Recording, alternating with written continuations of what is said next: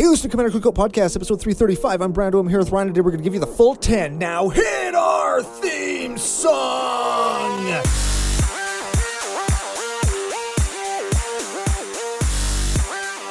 Hey, Ryan. We're back for yet another whirlwind adventure. How you doing? Good. What is going down? Did you see that when I took all the time to adjust the camera, then I turned it on and it bumped it crooked? Yeah. Yeah. That's how we do things here in the nation. So in answer to your question of what is going down, a whole bunch is going down. We're going to talk about not a deck today, but the top 10 commanders of all time, air quotes. You'd see the air quotes if you're watching on YouTube. We also got some people to thank, some stories to tell, a contest to talk about, something to give away before we get to any of that. We have to thank our official business daddies, FusionGamingOnline.com. They are your source for all your gaming needs. Ooh, yeah, very much so. Not all of our giveaway needs, but they did provide us with our current giveaway, the full text land secret lair. Non-foil, but still cool if you like the trolly mismatched lands. You can get entered by leaving a comment on our videos, becoming a new subscriber, It's pretty easy. All you have to do is click the little button right there. It supports the show, makes us know that we're appreciated, Very makes us much appreciate you. Yeah. Everybody wins. Yep. All the social media is either on the screen or in the notes, wherever you find the show, and you can find the posts on how to win. And it's usually like a comment, a tag, you retweet or share the giveaway post, and that gets you entered in. All the names, they go into some big hat that's really an Excel spreadsheet, and then I just get a random number generator. Boom, Robert's Brando's uncle, and we've got a winner. That's right. Yeah. All those things are true. Yeah. And yes. If you wanted to pick up any of those singles from the secret layers, because Fusion has those too, you use CCO Spring promo code, boom, get discount. 5% off the shit you're going to buy anyway. Yeah, and people are like, 5%, that's not that much. But it actually is. When you add it all up, I probably saved like $7 trillion over the last couple of years we've been with Fusion. Let me ask you this, Ryan. Sure. 5% isn't that much. Let's say you didn't get the 5% and instead I punched you in the face. I would take a 5% discount instead of being punched in the face. Let me hit you with an additional scenario. Sure. You could get the 5% off or not. Oh, definitely. Right? Right? Yes. Or, last scenario, you could save 5%. Yep. And support one of your favorite online content creating personalities. Or... That's us. That would be us. That's us. Yes. Or not. I would choose 5% off and supporting Commander Cookout Podcast and YouTube Entertainment. See? That sounds like a good idea. Right, like I don't know if that's a hierarchy of needs or whatever, but I mean, 5% is 5%, especially if you're going to buy the stuff anyway. You might as well pay less for it. Yeah, that's a good idea. And if you're in America, you pay in America dollars, everything costs $1. Yeah, all their prices are in Canada dollars, which is like nothing. Yeah. It's literally nothing. You could walk past a $100 bill on the street. If it's a Canadian $100 bill and you're in the land of the free, you're like, what is this toilet paper doing? What is this funny colored toilet paper doing on the... Did somebody wipe their butt with that already and just leave it on the ground? Our $100 bills are brown. They are brown. They are brown. But it's like an unhealthy poop kind of brown. So. Oh, yeah. Very light colored. Yeah. It's probably on the screen if you're watching on YouTube. That's what we're talking about. Anyway. Yeah, like a slice of roast turkey almost or something, hey?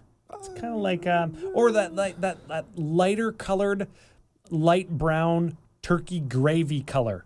Yeah. Tis the season to talk about the turkey and the gravy and stuff. Because we just had Thanksgiving. American Thanksgiving's coming up. Christmas is Friendsgiving, just over the if hill. That's what you call it. Yeah, we call it that too. I have Friendsgiving, Thanksgiving. It's a whole thing. Yeah, that's a thing. It means something different in Canada, so we talk about it, and not as many people get offended. Yeah. But if it's Friendsgiving, it's Friendsgiving. Speaking of friends. Ooh. Yeah, we've got a little giveaway to a friend on YouTube that left a comment. We forgot to do it last week, and we only did one pre-show over the last 2 weeks. So we've got our giveaway for the booster pack game from the Geyerson, Starn, and rocket launcher question. Yeah. From the pre-show. I was so happy so many people got rocket launcher. That makes me so happy. Yeah. So pre-show, if you're new, you watch the pre-show. It's a little warm-up show. We do a giveaway. We do a little booster pack guessing game. It's lots of fun. We talk shit. And lots of people when one guy figures it out, when one person figures it out, everybody just piles on. Oh yeah, that's the answer. Yeah, I totally knew so that. So it's easy to win, and if you play, you will win. That's true. You will. Yeah. Mm-hmm. So you can watch it. I'll put a little link up here. Somewhere. I'm on a different side today, so I don't know where to push or where to point. I think whatever. It'll be around. Winner. Guyerson Starn, rocket launcher, had 2 entries because he got both things right. I checked. Roberto 7. Roberto 7? Yeah, but it's bear. Like BEAR toe 7. Rob Bear Toe 7. Rob Bear That means toe there 7. are at least 6 other Rob Bear Toes. That's amazing. Maybe he's 7. Maybe he's born in the year 7. Some people use the year that they're born. Maybe. Yeah. Maybe he's Roberto Christ. Yeah, what was Jesus like in real life? Born in 7. Was Jesus around in 7? Or did he die in 0? I don't know. He was resurrected in 0, wasn't he? I don't know. I don't know how all that stuff I don't know. works. Was he around? Like, where did he go after? I assume he just, did some stuff. He'd be a rock star. He'd be a celebrity, man. Yeah, he came back from the maybe he'd be dead. in Vegas, like CCO. Oh, shit. You're probably right. He was probably doing the GCO experience, where the G stands for Jesus. The Jesus Christ out. The Jesus cookout experience. I think the Jesus Christ out sounds better. I think that probably does sound better, because we're going to be in Vegas. We'll talk about that in a minute. Yeah. We got to let Roberto know what he's got to do. You got to email Commander Cookout with your address, and if you're not Roberto 7, don't email, because it's the honor system, and you don't want to ruin it for everybody. That's right. Let us know your address. Let us know if you want a booster pack, a CCO sticker pack, or a CCO token pack, and we'll send it to you in the mail. Everybody loves getting mail. Yeah, and that's the truth. Yeah, I usually do those at the end of the month, so I can do the giveaway winners, the booster pack game winners, and the new Patreon supporters, all in one trip. So I can do it all at once. He lives far away from the post office. Yeah, so if you're a new patron and you haven't received your sign-up gifts yet, they are coming. I just did a bunch of them, and I did the Commander Collection Black, and I did booster pack game stuff. It's all done, and it's en route to you. But remember, we are in the Great White North. Postal service is a little bit slower. It's got to go through customs. Then UPS has got to get it, and they got to make sure that there's no bad stuff in it, and then it comes to you. And the only bad stuff in it is if you get a booster pack and it's got bad cards. Probably does. Sorry. Yeah. Some of them came from Brando's collection. Yeah, I got close to them, and they know. The cards just materialized into other cards. All the rares just fall out of the packs. Yeah, that's it. But I guess that's why everybody wants token packs instead of booster packs. Probably, hey? They're just replaced like a saltine cracker. Not even a bad card. Do they call them saltines in the land of the free? I don't know. I don't even know if we call them saltines here. I just wanted to say that word. I was talking to the boy about food and drink and culture and music and language and culture stuff, teaching him about that because we've got a vacation planned this winter. And I was teaching him about different foods and stuff. And that reminded me of that. Bad story. Great, fucking awesome story, Ryan. It's like you're talking online. Anyways, we've got a topic today that is a little bit different than what we normally do, and it was inspired by Brando wanting to expand on a recent top 5 and 5 that we did. You can find it up here or link in the comments below wherever you watch the show or whatever. You should watch our top 5s. They're freaking good. Yeah, they're good. And editor Tyler does a lot of work and has really learned how to make them look like real YouTube videos, which is pretty cool. Right. Pretty freaking cool that somebody wanted to help us and do a good job. So we did top 5 commanders of all time over the last 2 years and what to play instead. And Brando wanted to expand on that because we don't really see a trend in the top commanders, and that's both a good thing and a bad thing, I think. I think that there's 2. Okay. There's 2 trends. Like arcing trends over all 10 of them? We're going to do the top 10. Over all time of commander. In the top 10, because there's somebody that's just always been there forever, and everybody knows who that is, and we're going to talk about that in a second. Yeah. And there's one that I think will always probably be there for reasons that we will talk about later on. But other than that, when I looked at this, I was surprised. I was actually surprised at who exists in the top 10. I really am. You know what? I was legitimately surprised and said things like, no way. And really? Already? When I looked at the top 15 more than the top 10. Yeah. I went down pretty deep too because I was looking for where's ones that I play, damn it. Yeah. Because you always look for your own guys in the top 100, right? Now, we don't want to sound too much like EDH Recast, and we're reading right off of EDH Rec, so it's going to be hard. And no shade at them because they do a great cast, and we've been on it. Episode 99 was the last time. Check it out. But we want to talk a little bit about maybe our experiences with these commanders and what makes a commander good, I guess. In our local group, I can say currently within the last our EDH&M group or the group of CCO Dude Bros. EDH&M. Okay. I have played against 9 of the top 10 in the calendar year 2020. 2020? 2022, sorry. I forgot what year it was. Okay, well, let's read the top 10. People are screaming at their screens right now. So, what the fuck, you guys? Okay, read the top 10 from whatever to whatever. I don't care what order. We're going to go from 10 to 1. Okay. Because everybody knows what 1 is, so it'll be a surprise when I get there. Omnath, Locus of Creation is 10. Number 9 is Korvold, Fey Cursed King. Yep. 8 is Wilhelt the Rot Cleaver. That was the first one where I said, what? Really? What? Prosper Tomebound, another one that just skyrocketed up there. Edgar Markov, Kenrith Returned King, the Dragon, Yuriko the Tiger's Shadow, Lathril Blade of the Elves, and then let's all take a second. Who's number 1? And then we can all say it together. It's Atraxa. Atraxa. Yeah, we don't even need to say her whole name because everybody knows Atraxa. And there is only one Atraxa where a couple of these other ones have multiple iterations, like Edgar's got 2. There's an Dragon and Scion of the Dragon, etc. Yes.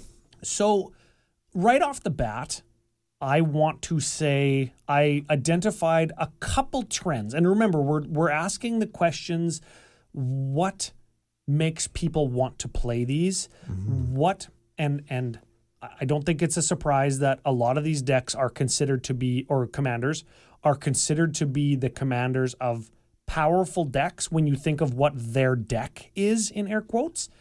And a lot of them have a good range, right? Where you could build it this way and make it be maybe very powerful, or you can build it another way. But the couple trends I see are multicolor. The first monocolor available on the list of top 100. Oh, I like this. Get this. Cranko Mob Boss. Oh, Crank my dank. My boy Crank. He's number 14. And he falls into the trend that I see in tribal. So let's go back up to the top 10. I see Lathril. That's Elf Ball. Yep. Elf Ball traditionally being mono green, and when you look at Lathril decks, probably 85% green, but she also gives you access to black, which is tutors, reanimation, kill spells, maybe card draw. And I mean card draw that's lower to the ground in the 2 and 3 drop slot instead of the 5 and 6 drop slot. Yeah. Yuriko's got ninjas, Dragon has dragons, Edgar's got vampires, Wilhelt's got vampires, and zombies. Zombies. And the rest of them, you could make a case for some tribe, maybe Omnath and Elementals. But we're not gonna. But I don't think that Omnath Locus of Creation decks are Elemental tribal decks. Most of them are going to be lands decks. Yes. And I think that's the only land mander in the top 10, right? Yep.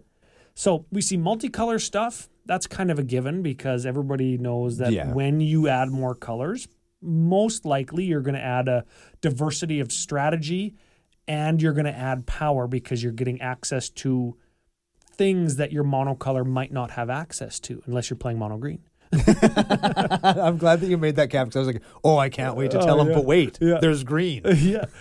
Or you're playing tribal, which I think is at one of the foundations of EDH of old is tribal because you used elder dragons and you could play dragon tribal. I really, really like that tribal decks have stuck around the way that they have. They still hang in there. You're still going to run into them all the time. And I would be willing to bet that everybody has one. Anybody who has 3-ish decks, they have one. Whether they want to admit it or not, everybody has a tribal deck. That's cool. Here's a question. I wonder what percentage of new to Commander or new Magic the Gathering players, I wonder what percentage of that group, what percentage of them builds their first deck as a tribal deck? I'll bet you it's very high. I bet you it's high. Let us know in the comments. What do you think? Was your first deck a tribal deck? Do you have one still? Like, I'll bet you. Who are they? Link us a deck list in the comments on YouTube or on Twitter or on Facebook, because we post the show on all three of those platforms, and share your creation, especially if it's a unique one. Like if you're playing Lathril, not Elf Ball. Yeah. Edgar, not 1-drop vampires. Let us know the list. Edgar, 6-drop vampires. Yes. Edgar zombies. Yeah. Let us know, because those are the kinds of things that CCO of old was kind of built on, was weird shit. Like just the other day, we did a Dimir burn deck.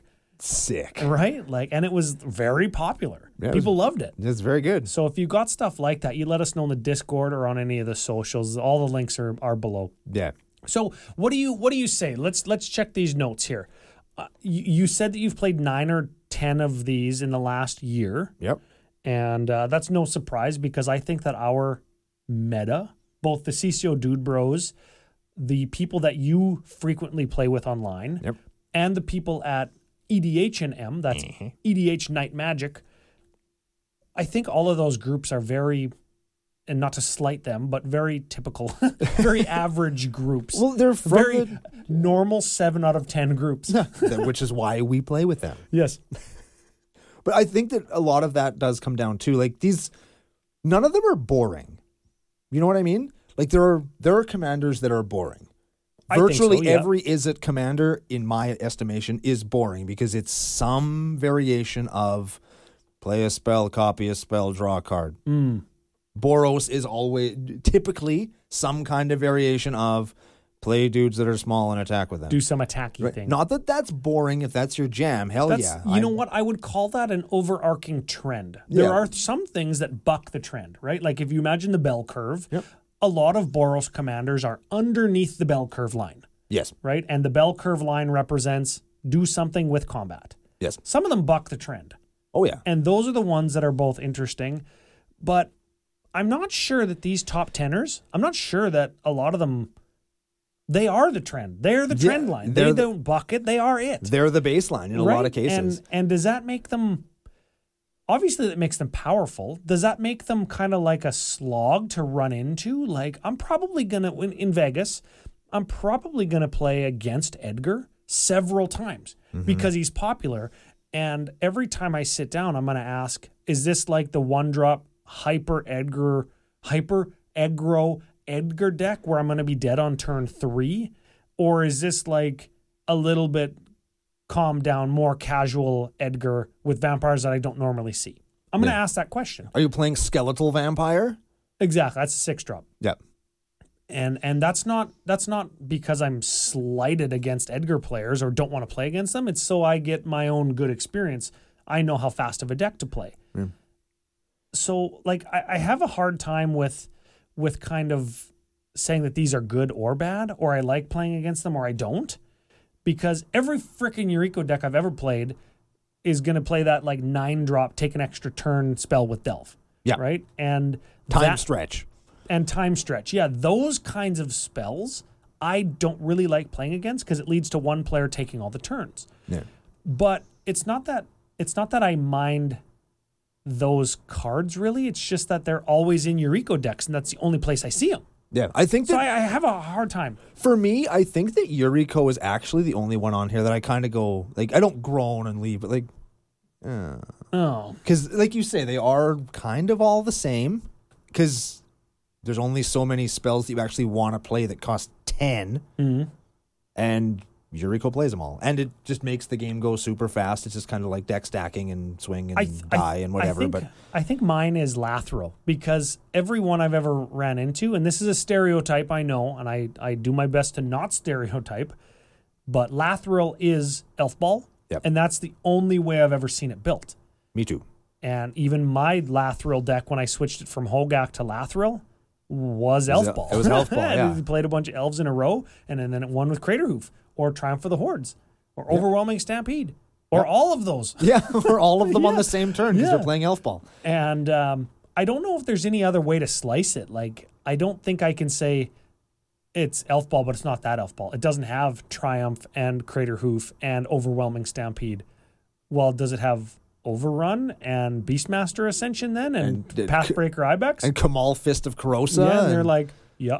Oh, so it's still that deck. Yeah, it's still doing the Still same that deck. And again, that's fine. And you can tune that to play at whatever power level, scale, whatever you want. But that's the only way that deck gets built in my experience. Yeah. Well, I mean, it's like Edgar. Like playing Edgar without vampires in it, why are you doing that? Yeah, we're not really. Yeah, Lathril with no elves in it, why are you even doing that? Exactly. Aside to be cute. Like, Do you think it's because elves and vampires are like the most popular tribes? Yes. Yes, that's why Krenko is so high as well, because people love goblins. People love elves, people like vampires, people like goblins. Yeah. Is Lathril the best elf commander? I think she's accessible in price. Yep.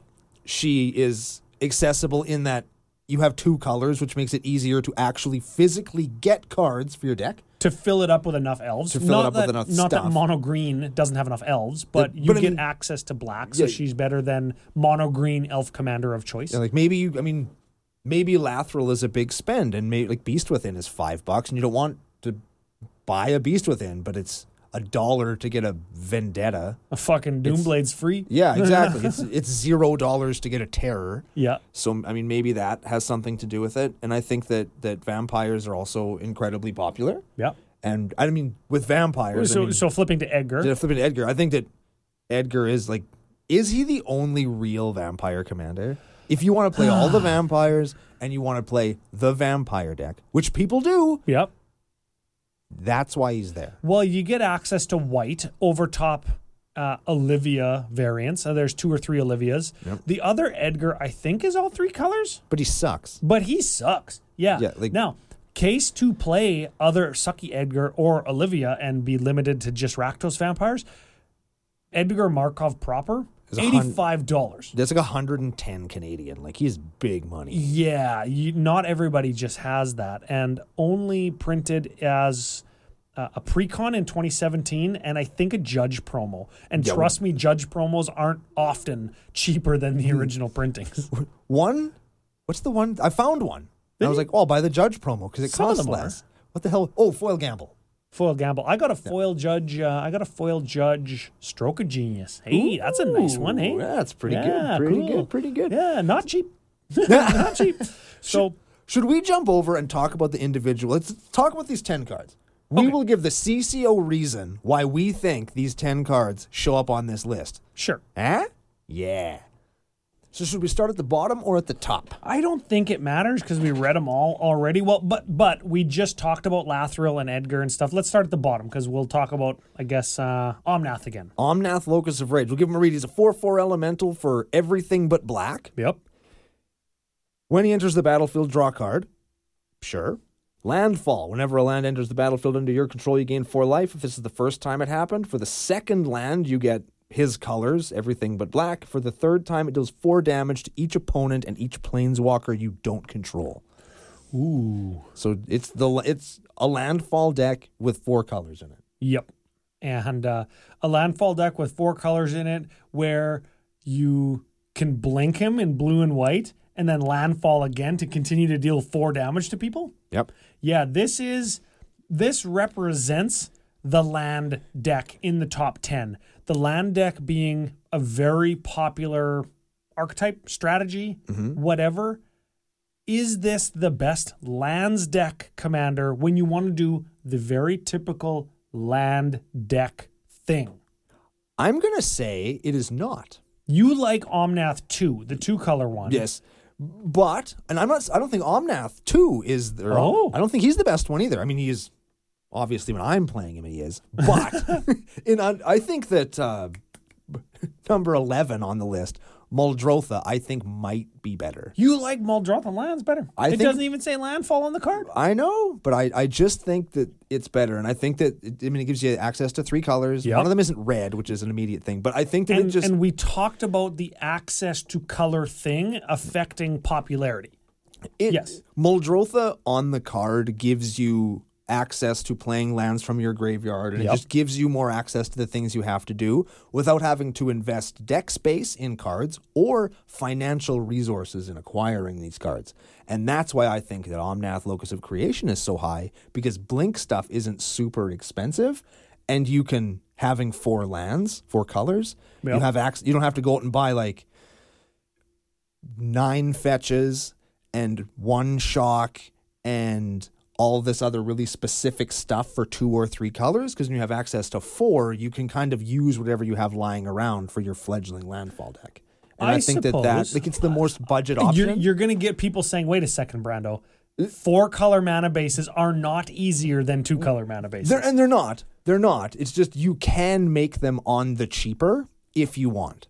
I suppose. If you want the best lands in 2 colors, I'm not saying it's more expensive, but like your options are significantly limited over playing 4. What is, in my opinion, this is what I got on Omnath. This is what I was thinking about with him. What is the nice way to say Omnath spoon feeds you? What's the nice thing to say there? That's it. Spoon feed, but that has a negative connotation, and I don't want that. I don't want to say that Omnath spoon feeds the land players. We've all heard the expression "reading the card explains the card." Yes. Reading Omnath explains Omnath. He gives you a 1, 2, 3 step process to building a very stout deck, and all of his things that he does are good, and he says landfall on him. Do you think? Again, I don't want to call it spoon feeding because I don't want anybody to have that negative connotation about any of these. I don't want anybody to think that they're bad if they play these. No, not at all. And I don't usually say stuff like that because I don't like listening to stuff like that. But spoon feed is the term that comes to mind. We're going to use the word spoon feed because, with Omnath. He explains, and he's a fucking cool picture. Yeah, pretty cool. Yeah, Omnath is so pretty cool. I can't wait for 5-color Omnath. Do you think that he deserves a spot in the top 10? And or what would you replace? Would you switch Omnath at 10 and Muldrotha at 11? Yes.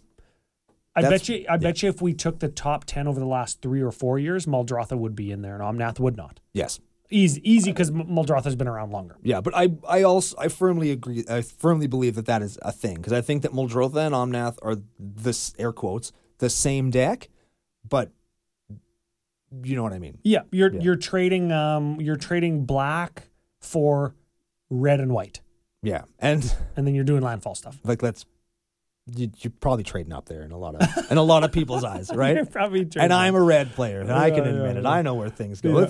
Let's Number move on 9 to Korvald the Fey-Cursed King, a 4/4 Dragon Noble with flying for Jund 2. Whenever it comes into play or attacks, you sack a Permy. Whenever you sack a Permy, put a +1/+1 counter on him and draw a card. I'm going to make an admission in front of the entire internet right now. Yep.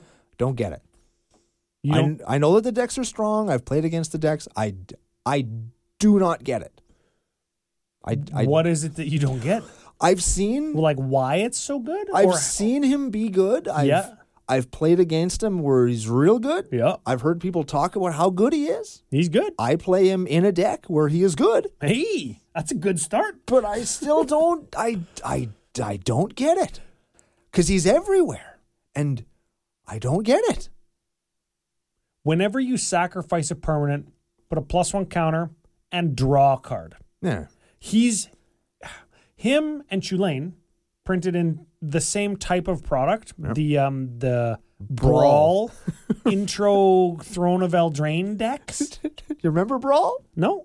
That say +1 counter and draw a card when you do something that the color combination already wants to do. Yeah. Think of a Marin deck. Think of how often our friend FU Alex been on Sidewalk Slam a couple times. Yep. Champion of Sidewalk Slam 1, but you don't remember. No, I don't remember that. How did he do on Sidewalk Slam 5? He did not win. Weird. Yeah. So think of how many times he sacrifices things in his Marin deck. Right. Now add red. Oh, yeah. Now we're talking. And when you sacrifice your Spore Frog or something to your Viscera Seer, you also draw a card. It's pretty good.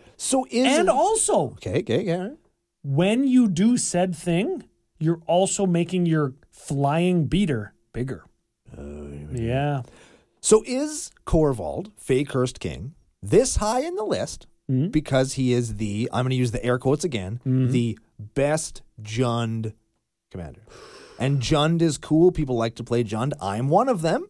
Yep. Is Korvald here because he is the best Jund thing? If you want to just build a Jund deck, you just want to Jund harder than the next guy? Is that the answer to that question is a tricky one because we would have to determine what best means, and that could be an entire arc of shows. Oh yeah, that isn't a topic that we're aiming to tackle here. Let me drill down the question a little bit. If you look at the color identity Jund, yes, typically you've got efficient creatures, good removal, lots of sacking stuff, lots of treasures, lots of that kind of business. Staying power in green and black, getting stuff from graveyards. Every single thing that I said makes Korvald really good because you're going to draw cards and make a giant beater. Yep. So you play him over Shattergang Brothers. Because Shattergang Brothers is the one I play, and I play Korvald in that deck for obvious reasons because they all kind of work together. Yep. Is he kind of the most accessible ground floor one? Because he's a lot more accessible than, say, a Windgrace. I'm going to do this thing. I'm being facetious when I do this, though. Tell me. To answer the question of accessibility is tough and could probably be it's an entire arc of things because accessibility can mean so many things. Shattergang Brothers, not $15. Yes. Korvald is. Shattergang Brothers recently reprinted. You can pick one up at any game store. Yeah, it's probably stopping a door from closing. Yeah. Okay, so I think Korvald is the most powerful Jund commander because the Jund deck, you can just put him in and it's going to be good. It's going to be better with Korvald as the commander because he lets you do more stuff just because you're already doing the thing that you're doing. And I think he's in the top 10 because he has a wide swath of buildability or power across a lot of different formats. You could play him CEDH, or you could play him casual dragon, like Jund Dragon Tribal. Yeah, with Krithus Steal All the Dragons guy. Yeah, and Tyrant of Jund. And that is a good deck, and you don't even need another one on our list, the Ur-Dragon, and it's still good because most of the good dragons are in red and black. Yeah. Right? So you could do Dragon Tribal with him, you could do CEDH, you could do Sacrifice Tribal. And you know where the next you level... You could do a Marin deck, and I want to play Lightning Bolt in my Marin deck, and you could literally make your Marin deck maybe better. Because you put Marin in the 99, you're playing tutors in red and black and green, and Marin's green, so all the green tutors can get her. And now you have this card draw engine that beats in your command zone. So, yeah, I think he's probably the best one because you're doing all the stuff that he wants you to do, and you're getting more benefit because you can play him. CCO Brando hot take. Jund is the most popular 3-color combination because it's the only Triome represented in the top 10. Oh, yeah? Everybody else has something else. This is just, it Junds harder than other things. You know, I bet you there's no Esper thing up in here. I bet you that logic. Oh, Edgar. Not vampires. Edgar is vampires, not Mardu. You're not just going to build a Mardu deck and put Edgar on top of it. Oh, okay. Because you could build... I just want a Jund hard. I want a Jund hard, I'll play Korvald. Yes. I think that's a thing. That logic probably isn't that far off of sound. I like that. Let's move on to number 8. This one still surprises me. This one surprises me too. Ryan's going to explain this one to all of us. Wilhelt the Rot Cleaver is a 3/3 zombie warrior for blue-black 2. Whenever another zombie you control eats shit, if it didn't have Decayed, you get a 2/2 black zombie with Decayed. Okay. At the beginning of your end step, you may sack a zombie. If you do, draw a card. Now, of all the zombie commanders you could possibly play, do you play this one because it says draw a card on it? That's one of the reasons. You get to draw one card at the end of your turn for sacking one of your dudes. Is that why you play this? Let's look at a checklist let's make a checklist of all the reasons that would make Wilhelt the most popular zombie commander. Okay. He says draw a card on it. Sure. He says draw a card when you sacrifice a zombie. Sure. Which I think are two different things. Yes. He says sacrifice a zombie is one. He says draw a card. Yes. And those are both things. Yes. He gives you a zombie which could have zombie implications. Right. Now, you get a zombie with Decayed, and you have a zombie hit your battle or your graveyard. Right. You get something when that zombie hits your graveyard when you have like a Vengeful Dead or a Blood Artist or an Aristocrat type effect. Right. And you get a zombie ETB, and you want that zombie to be in the graveyard anyways to mass reanimate or just regular reanimate and take advantage of the ETB with a Grey Merchant, for example. Okay. So that kind of all fits into 3 or 4 checkpoints. Yep. Also, he gives you access to blue. Sure. And blue is important because Innistrad 1.0 gave us a bunch of very both good zombies and zombies that can combo. And lots of zombie stuff in blue. And Rooftop Storm. Yeah, that was the one I was thinking of. Yeah. Which allows you to combo for free with things like Gravecrawler, which would give you infinite 2/2 black zombies. Well, you can only do this once. Well, just for him, I guess. If you had a zombie sack, I guess. Yes. Like if you have a sack outlet for your Gravecrawler and you can pay it for free, like a Viscera Seer, scry your whole deck. Yeah. Or make black mana, make infinite mana with altars like Phyrexian and Ashnods. Yeah. This guy can combo and give you more sack fodder, so you go mana positive. So he can combo. That's another. Maybe that's checkpoint 6. Sure.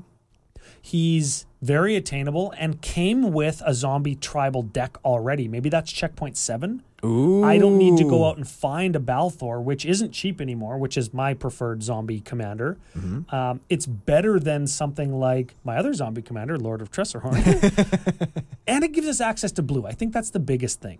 Because there's a zombie, I can never remember her damn name, the Esper one.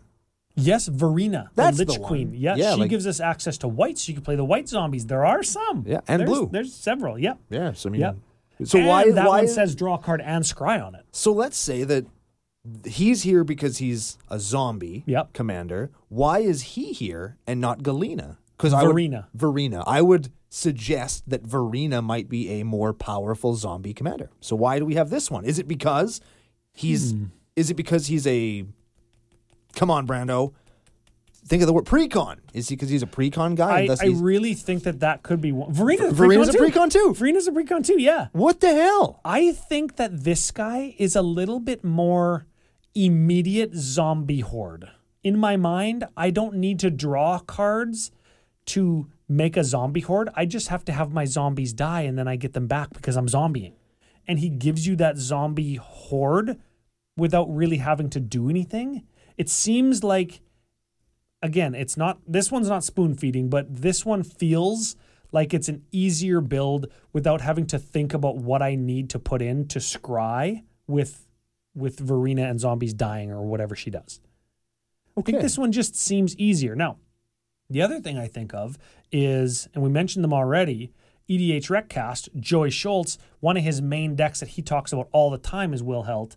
And I would be remiss to think that content creators, especially ones at the elevation that EDH Recast is on now, I think that content creators do have a little bit of an influence of what is perceived to be good in Commander, and that could have something to do with it. So why the hell is Korvald on here and not the Shattergang brothers? God damn it! Oh man. Let's move on to the next one. Okay. And I've just noticed another trend. I'm gonna make you groan so hard at the end of this whole thing with it. Okay. Prosper Tomebound is our next one. It's a Tiefling Warlock 1/4 for Rakdos and 2 with Death Touch. At the beginning of your end step, exile the top card of your library. Until the end of your next turn, you may play that card. And whenever you play a card from exile, create a treasure token. Whenever you play a card from exile, that includes lands, you get a treasure token. Right. So this is obviously Tiefling Warlock Tribal. Yep. Death Touch Tribal. Yep. 100%. Yep. Treasure Tribal. Death Touch and Treasures, super popular. Rakdos, the best treasure colors you're going to play. Obviously why this is here. Well, Treasure Tribal is really a thing. Yeah. But it's, and playing stuff from exile, there's if we're going to label it, there's the spoon feed. That's the Chaos Draw in red, right? That's what we call it, Chaos Draw. This is the Chaos card, but also it gives you access to, and I think this is the cool part, things you can't normally do, like benefit from casting stuff from exile, benefit from taking that risk. Yeah. Playing stuff for its madness cost, you're actually casting it from exile. What else do you cast from exile? Possibility Storm cards. Sure. Yeah, there you go. This lets you take the risk and be rewarded for it. Yeah. Which I think is very cool. It lets you play treasures, which are very... And you get a treasure instead of a wolf. Hey, yeah. With Faldorn. Yeah. And you get black instead of green, which... I think that at this point, that's probably an even trade. Pick what you want to play, I guess. Maybe in a year from now, Faldorn will be up there. Treasure probably better than wolf. Yeah. Okay, yeah, Faldorn won't be up there. Yeah. Because treasure better than wolf significantly. Yes. That's like a free mana. Yeah. Yes. I don't know if I have a ton to say about this. I think that Prosper is actually the first one that we've come to that's like, yeah. It does the treasure thing. It gives you multiple colors with a myriad of strategies in those colors that you could spend on treasure. And it lets you draw cards. I guess that's the trend. There it is. Multiple colors, gives you a benefit from casting cards and lets you draw cards. All 4 of the cards that we've talked about so far have said some version of draw a card on it. That's a good trend. Maybe that's the trend. We've talked about Edgar lots. We all know why he's here. I think it's all the old Buffy the Vampire Slayer boomers that just love vampires. Definitely. And so Edgar Markov is here because Vampire Tribal's the shit and everybody likes it. Yeah, and everybody who simps over cosplay girls that dress up. Not that I'm throwing shade on them because I love them all, but... Yeah, not that I don't want to see people dressed up as vampires because it's fucking cool. Yeah, especially Kate Beckinsale from Underworld 1.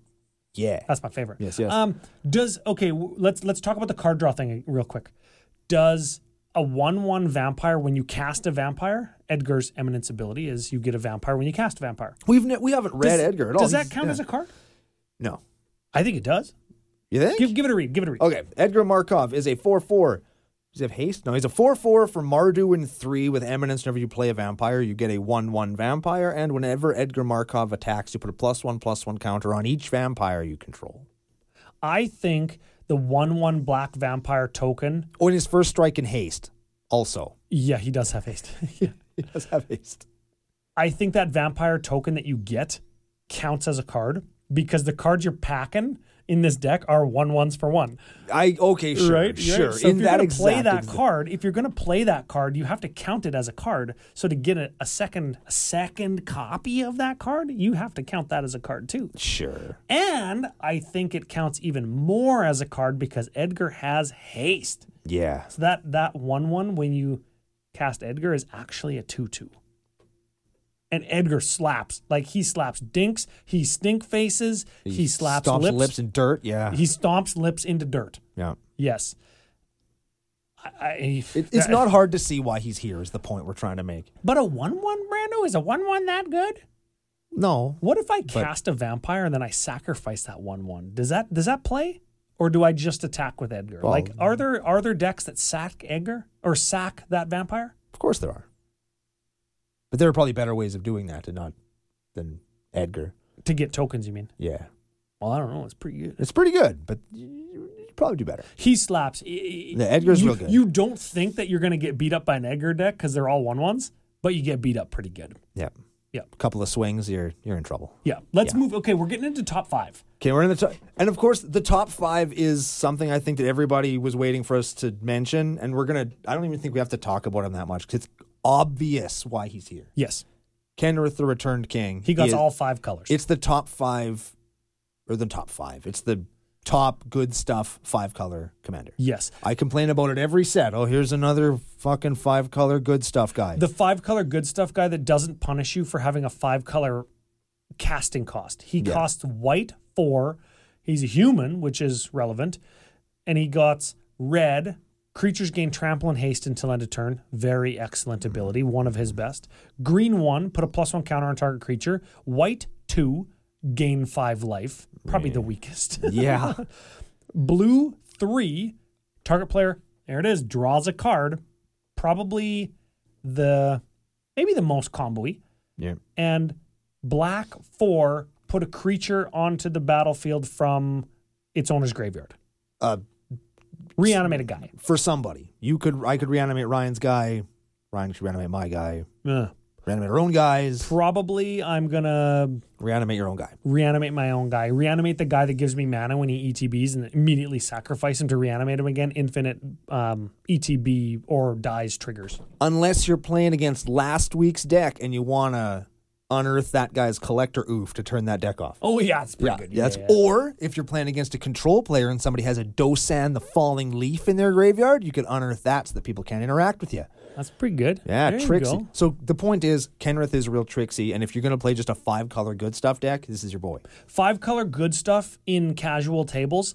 Kenrith also has CEDH builds. I don't know how viable they are at this exact point in the history of CEDH, but I know because you have access to 5 and because he's got those abilities and he can give stuff haste, that he can range from casual noble tribal, sitting in a chair tribal, there it is, all the way to CEDH, and that's the reason he's got so many decks, probably.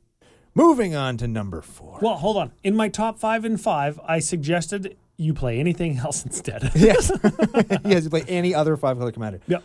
Speaking of 5-color commanders, Yep. let's talk about the Dragon. The Dragon Avatar 10 for 9. Eminence ability, your dragons cost 1 less. Dragon spells, could be an enchantment or something. With flying, whenever 1 or more dragons you control attack, draw that many cards. There it is. Yep. Then you may put a permanent card from your hand into play. Whenever your dragons you control attack, you draw that many cards. Ooh. Yep. And lots of things in this deck make dragon tokens. Yep. This guy slaps. I had this deck, and the top end of this deck is so high. Is like the most powerful creature deck that you can do in Commander. Just looking at the overall card quality and power level on a dragon tribal deck that is all 5 colors. Yeah. It's not very fast, but you can go as high as can be with this one. And it says draw a card on it. Yes. Now, and play things for free. It does everything that is the most powerful thing you can do it in Commander. Play thing for free after you draw a card. Yeah. Tribal, multiple colors. I'm going to say hits for 10 is one of the reasons that people play it. Like when I'm thinking back to little Ryan in grade 6 or 7 learning to play Magic again. It's like 1999 or whatever. If I see a 10-10, probably going to want to play that card. Yeah. Probably going to want to play that card. Now, are grade 6s entering their decks onto EDHREC.com? Probably some of them are. Some of them probably are, yeah. Some of them are. Some of them are just really big tryhards. Are most of the people that are playing this deck wanting to play 5-color Dragon Tribal, and that's why it's there? Yeah. Yes. Yeah. And you could get rid of that bottom text where you draw a card, then play it for free, and just have an Eminence ability. It's still a good card. And it'd still probably be in the top 10 for Dragon Commanders. Yeah, and again, I'm going to say I'm surprised because there's the barrier to entry thing. This card is $85. That card is $85? It's $85 when you have a serviceable 5-color Dragon Commander in Scion of the Ur-Dragon. I mentioned that in the top 5. Right? That card is $85. $85. There's a secret layer of that one, too. I wonder how much it is. I don't care. Is there a secret layer of it? Yep. It was one of the first ever secret layers ever. I think. Are you sure? No, that was Scion of the Ur-Dragon that came in that one. The one that came with the Sliver Legion? Maybe. Yeah, it was Scion of the Ur-Dragon for sure. I think. I don't know. I don't know. Kaleidoscope Killers, baby. But yeah, that's what it was. Yeah. Yeah, I got that one. You know what? I've played this deck, and as in I've played with this deck. I've piloted this deck. And I've played against it when he played it. I think that it's just freaking fun to play giant flying dragons. That's how the format started. It feels traditional, classical. It feels casual. It feels Timmy. It feels like you're accomplishing something and really like when you're a dragon. I don't know if you ever thought about being a dragon before. All the time. But when you're a dragon and you step down on somebody's neck, they kind of just die. And you barely notice. I mean, you barely notice. Mm-hmm. And I think that's a great feeling to have in playing Magic with giant frickin' dragons. Yeah, it's a pretty epic deck to play. So it makes sense why it's here. Just the $85. Wow, man. Let's go on to the next one. This is not $85. This is a $9 Yuriko the Tiger's Shadow Human Ninja. Need I say more there? The tribes. 1/3 for black, blue, 1. Commander Ninjutsu. Which, okay, so you go blue, black, return an unblocked attacking creature you control to your hand. That's the cost. Blue, black, return an attacker. Yep. Cost. put this card onto the battlefield from your hand or command zone tapped and attacking. But wait, there's more. Of course there is. Whenever a ninja you control, which includes Yuriko, because she's a ninja, deals combat damage to a player, reveal the top card of your library, put that card into your hand. We're going to call that drawing a card. Each opponent loses life equal to that card's converted mana cost. Now, if only there was a way in blue to shape, sculpt, tweak, rearrange, and or know what our top card is. What? No. Now, only if there was a way in black, Bolas' Citadel, to do same thing. Oh, what? And if only those kinds of cards, the Scroll Rocks, the Sensei's Divining Tops, the Bolas' Citadels, the Brainstorms and Ponders and Preordains, if only there was a way to combo, in addition to playing Ninja, Tribal, and or extra turn spells that cost 8, 9, or 10. If only there was a way to put all of that in one deck. Wow, yeah, I hope that nobody hears this and then they start printing those cards. That would be Yuriko the Tiger's Shadow deck. Yeah. And I think all of those things are great. I, for some time, had extra turn deck. I had one of those. It was great. I have a Time Warp in my Orvar the All-Form deck, which I accidentally discovered an infinite combo in one time with Time Warp. Oh, yeah. It was, I accidentally put it in the deck in the car on the way over. Yeah. I like extra turns because I like taking them, but I understand that there is some gravitas around them that people don't like. Yeah. Ninja Tribal, cool. Ninja Turtle Altars, cool. Waiting for that Secret Lair Universes Beyond. We'll get it. Why don't do they own Nickelodeon yet? Who owns Hasbro? Does Hasbro own Nickelodeon? Because they're kind of... Is it Nickelodeon? Is it Mattel? Who is it? Nickelodeon owns the rights to the Turtles. I'm not sure who they ship the prices out to, but I don't think that them and Hasbro are like homies, so we might have to wait a little while. Might have to wait till Hasbro buys them, and then we'll get it. Yeah, off the back of Magic the Gathering money. Yeah, exactly. off the back of Lord of the Rings Magic the Gathering money. That's going to be the biggest set of all time. Yuriko the Tiger's Shadow. Is she there? Is she there? Postulating. Oh, yeah? Because Dimir, but not Mildex, not Mildemir, but just Dimir, are the most popular 2-color combination? Maybe? Because, right? Like, she doesn't have... EDH Rec could tell us that. I'm theorizing we're not going to look, though, because that's not who we are. I'm theorizing that something with green is the most popular 2-color combination, and I want to say that it's Simic. I want to say Simic is probably the most popular 2-color combination. Now, what's interesting is this is our second Dimir commander on this top 10 list. The first being Wilhelt. Yeah, one of them was zombies. And this one's ninjas. It's interesting that they're both tribal decks, too. Yeah. Mostly, I see Yuriko built as tribal decks. Ninja Tribal because ninjas have ninjutsu. Yeah. And that's usually how I see Yuriko. Even if it's like top deck matters, Yuriko, extra turns Yuriko, it usually has some ninja aspect to it, right? Let me hit you with this also. Yeah. Ninjas are fucking cool. Yeah. There it is. Let me hit you with this though. Oh, do it. How come we don't see Yannette? Yannette, the odd spells matter, top of deck odd spell matters commander? Is it because ninjas? Because that one's 3 colors, this one's 2? Because this one spoon feeds you ninjutsu top deck matters more? Maybe lots of 3? Maybe lots of ninjas have even converted mana costs. Hey, I never actually thought of that. We're gonna say 2 and 4. I bet you they do. No, we're into the top 2. We've already talked about both of them actually at length on the show, but here's something that I noticed just now. Moving to Lathril, you mean? Yep. Yes. Okay, give her a read. We've talked about 8 cards so far. Yeah. 8 of them. And they've all had something in common. And we're going to break the trend right now when we hit the top 2. We're going to buck? We're going to buck the system right now. Lathril Uncle Blade Brando of the Elves. bucks. 2/4 Elf Noble for green, black, 2 with Menace. Whenever it deals combat damage, you create that many green elves. Tap 10 untapped elves. Each opponent loses 10 life. You gain 10 life. Ryan, without thinking too hard about it, what is missing from that card that has been on every other card we've talked about? It doesn't draw a card. Does not draw a card. I will ask you, though, like I did with Edgar, does that 1/1 count as a card? When I'm playing other 1/1 for ones like Edgar was playing, I'm playing Findorn Elf, Llanowar Elf, I'm playing other 1/1s that aren't going to attack.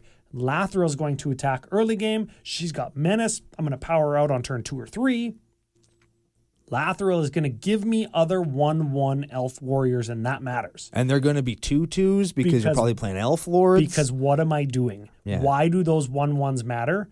Because just like Edgar, I'm going to steamroll you with 1/1s, but this gives me a higher top end than Edgar, probably faster than Edgar. Yeah. Because Lathrill costs 4 and green makes more mana, thereby casting Craterhoof Behemoth earlier. Yeah. That's why Lathrill's the most powerful, because she does say draw a card. The card that you draw just happens to be 1/1s. It happens to be those 3 elves that you put into play for free.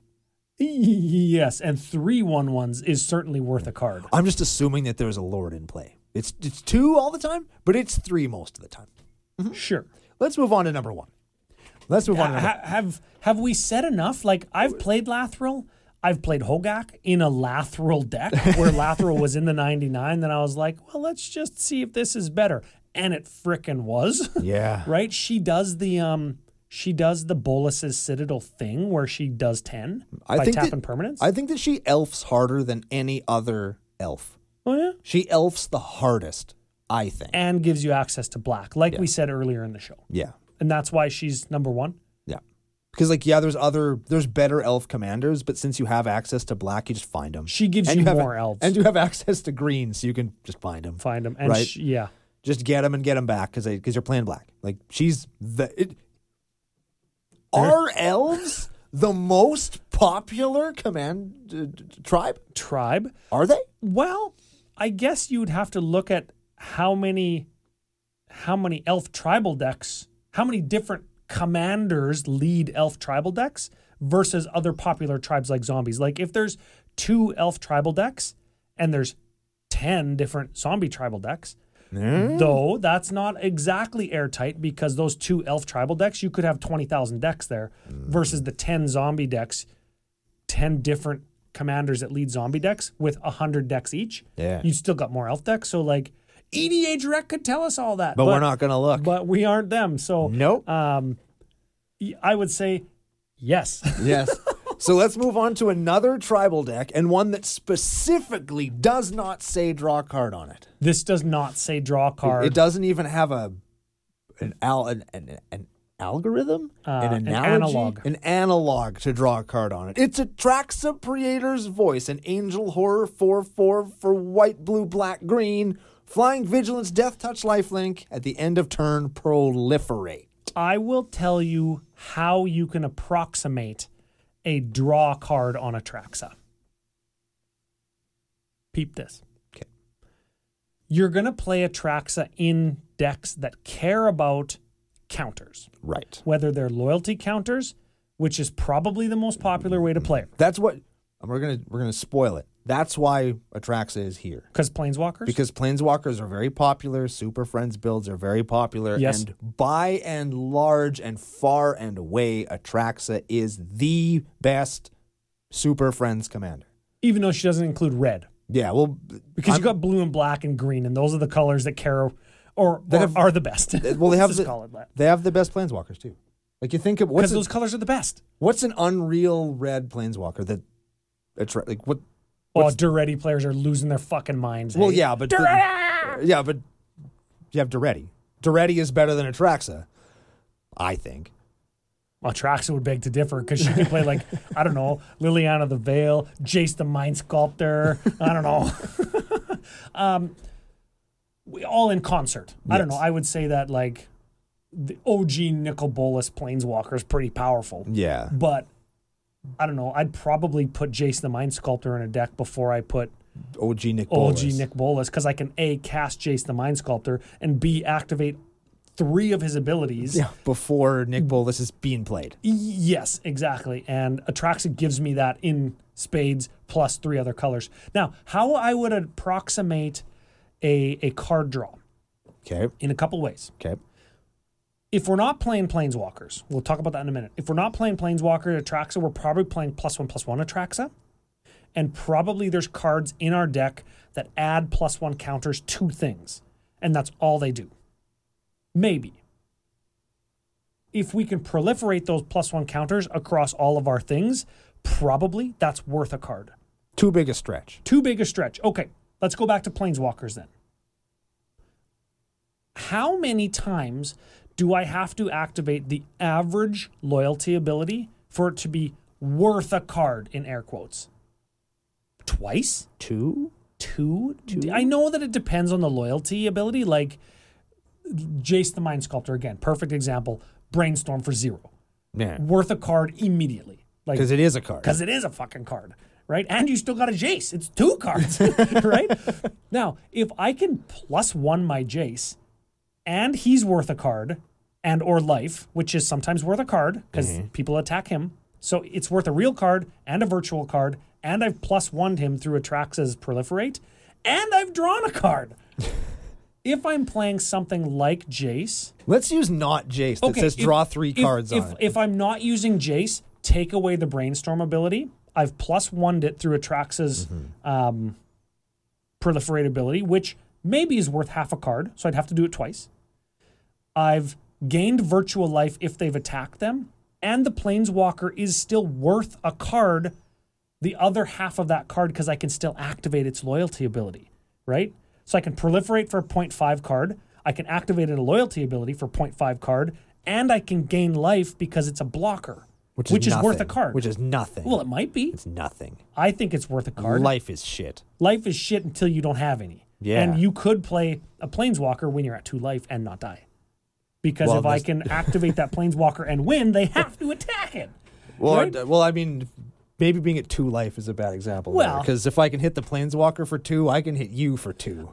Also true. And but then you you're have dead. to remember in Atraxa decks, you're never at 2 because she has lifelink. A, she has lifelink. B, there's never just one Planeswalker in the Atraxa deck. There's 15 of them. So you're not going to attack me. You're going to attack the Planeswalkers, because if you don't, all of a sudden I have 10 of them, and I'm drawing cards off of them. How long Either by drawing cards because of their loyalty ability, or drawing virtual cards through their loyalty abilities. That's some magic shit right there. That is some shit. Fuck, Atraxa's good. Yeah, what else can she do besides Infect, +1/+1 counter, and Planeswalker decks? The answer is everything. And if you go back through the CCO catalog of episodes, you will see all sorts of different Atraxa builds that we have built. Stax-Traxa. Sag-Traxa. Seg-Traxa, yeah. When we did Atraxa Bowl, we had 8 or 10 different creators, all of whom had different Atraxa builds, none of which were Infect. One of which was Infect because one guy didn't know the rules. Oh, yeah. But just demonstrates that, like... we had 9 different decks with the same commander. Yeah. We did alternate win con Atraxa where it wasn't Infect as an alternate win con. It was... We ended up winning by Biovisionary. Yeah! But what did we have that we proliferated to win? Oh, man, what kind of stuff can you proliferate to win? Get counters. Helix Pinnacle. That's a thing, yeah. Anything that used 100-turn Helix Pinnacle. Yeah. Yeah, we were getting there, baby. Oh, man, yeah. Atraxa can do everything, and it's not like she can do everything like last week's Tarzan of the Infinite. Yeah. Mono combo, mono black deck. Mono infinite combo, infinite guy, yeah. This is 4 different colors. And you can play all the best cards from those colors, which include such hits like any sweeper you could dream of, any card draw you could dream of, any reanimation you could dream of, any tutor you can dream of, and any protection that you can dream of. Yes. She's basically 5 colors. She's basically 5 colors. Because Red's like, fuck, I got gamble, guys. And they're like, get your gamble out of here. You gamble my ass on your balls. Get out of here. God. Gamble onto your chin. And I'm the one that plays red, and even I can appreciate But you also play Atraxa and can speak from experience. Yes. And you play Stax-Traxa where you're proliferating soot counters and Tanglewire fading counters and probably some loyalty counters. Magistrate Scepter counters, Dovin Bond. I have an Wait, what is it? Yeah, he makes a winter orb, but just for you guys and not me. Oh, man, that's brutal. So you're saying that not only does she have a range in power level, she has a range in stratagem, unlike Lathril, which has not really range in stratagem, only power level. Atraxa is I think that she is the most do everything commander that there is. Yeah, we're not being revolutionary either. Like every long-time Magic player is going to know this. This is us unpacking our thoughts long form as opposed to the CCO's top 5 in 5 from last week or whatever. But if you're new to the nation and want to know how we think, or if you're new to Magic in general, maybe this gave you some insight as to why these commanders are good. And here's what I want to hit them with. This is my final thought before I let you take over. I'm going to final thought. It's so hard. My final thought is, we do shows like this talking about the most popular thing, which is contrary to what CCO was built on. Yeah. Doing weird shit with nobody commanders from no hometown. Yes. Nobody from nowhere. And we're doing this to exemplify the thing that most people do. And if you do this, what we're talking about, I'm pointing at the screen. If you do the things that we've talked about this episode, you might not be doing the most creative thing, even if you think that you're being creative. And that's not anybody's fault, especially if you're new. And there's nothing wrong with doing it. If you want to play Corvold or Wilhelt or Prosper or whomever, do it. But you might not be being as creative as you think. And we would encourage you to look into the bottom 10. Maybe that's the next episode. The bottom 10 commanders, and how would we build them? Why do they have no lists? How do we make them better? We already did that. Well, we did. We did it a few years ago, but I can guarantee all of it's changed. Yeah, they have changed by now. Right? Yeah. So be creative. Don't just go to the most popular thing and see what's powerful and what everybody's doing. Make your own path. Hey, fuck. There's the CCO life lesson of the day. Brando, final thought of the day. Or let me just, I'm going to piggyback. Put a little thing. Touch tip on me. Build one of these, and maybe you will have done something different without even knowing it. Hey. You could be the one to revolutionize Lathril. Who knows? And, I like that. Take a big swing. Check this out. Be a big swinging dink. Another thing, another overarching thing of all these cards. 8 of the top 10, pre-con commanders. Ooh, there's the Ouch. hit. There's the hit. Which one ain't? Kenrith Returned King was not a precon, and Omnath, Locus of Creation. Yep, there you go. So there you have that. You can do with that what you will. I'm not going to say that WotC is purposefully printing commanders that are super strong that everybody likes, but they are, and they're doing a good job of it, obviously. Because they're building things that people want to build. Yeah, and look at number 12, also a precon commander.